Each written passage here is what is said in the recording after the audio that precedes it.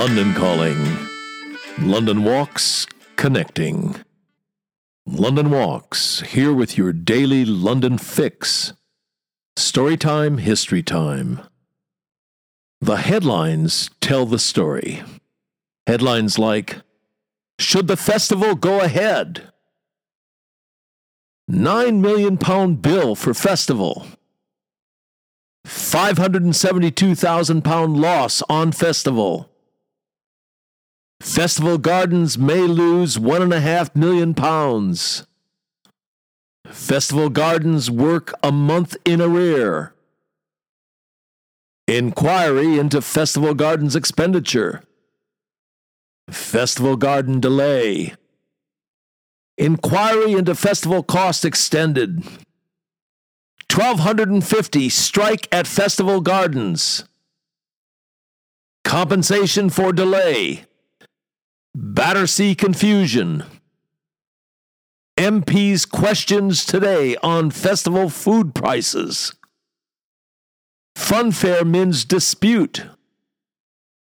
Skyline roped off for hour by mistake. Festival meal queues to be ended. They make grim reading, don't they? Not much question about it. It was a shambles. And if there's a lesson to be learned here, a moral to this story, to use that old-fashioned term, it's this. Bad things happen when there's not enough money. Okay, let's get all this into focus. It's the spring of 1951. The war has been over for 6 years. Britain and her allies won the thing. But the hard times, they're still a-coming. For one thing, there are the enormous war loans owed to the United States. Britain's only just started paying them off. The first annual repayment was made in 1950. The last repayment will be made on December 31st, 2006. Yes, just over 15 years ago. And in 1951, there's still rationing. If anything, it's worse now than it was during the war. Because once the war was won, the Yanks turned off the tap. So it wasn't just a bad few years, it was a bad many years. And those hard times are going to be around for quite a while yet. Which is why they gave themselves a party, the Festival of Britain. They wanted to cheer themselves up. But as those headlines attest, it was a party got up under extremely straitened circumstances. They didn't know at the time, but there was a brief respite coming, just 2 years in the future, the coronation of their beautiful young queen, and on that same day the news coming through that Mount Everest had been climbed. In the event, that was much more of a national tonic than the Festival of Britain. But of course, in 1951, they had no idea that that was just 24 months ahead of them. So they battled on, gamely, showed some of the pluck that got them through the war, overcame the odds, overcame their straitened circumstances, put on their festival. It was in 2 places. The festival on the South Bank was the more important of the 2 venues. It's still remembered, not least because of the permanent memento of the Royal Festival Hall. This podcast is a nod to the other, the now largely forgotten venue, the Festival Pleasure Gardens in Battersea Park. And yes, today's the day. After all those troubles, the long uphill slog, the Pleasure Gardens opened on May 28th, 1951. Yes, they were 3 weeks late, but given those headlines, that's hardly surprising. So let's the rest of this just be an act of conjuring up the Festival Pleasure Gardens, an act of remembrance, an act of reaching out to the British greatest generation, doing the best it could with its limited means. The press did its bit to gee things up. It spoke of the garden's beauty, fun, thrills, and entertainment. And to be sure, it wasn't the same old.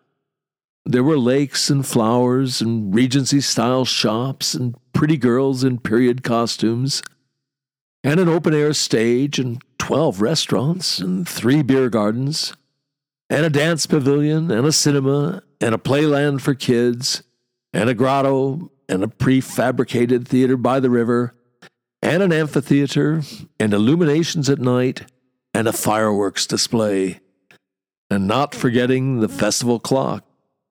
In the words of the Illustrated London News, when the quarters strike, roundabouts spin, acrobats ring the chimes, and surprising things happen.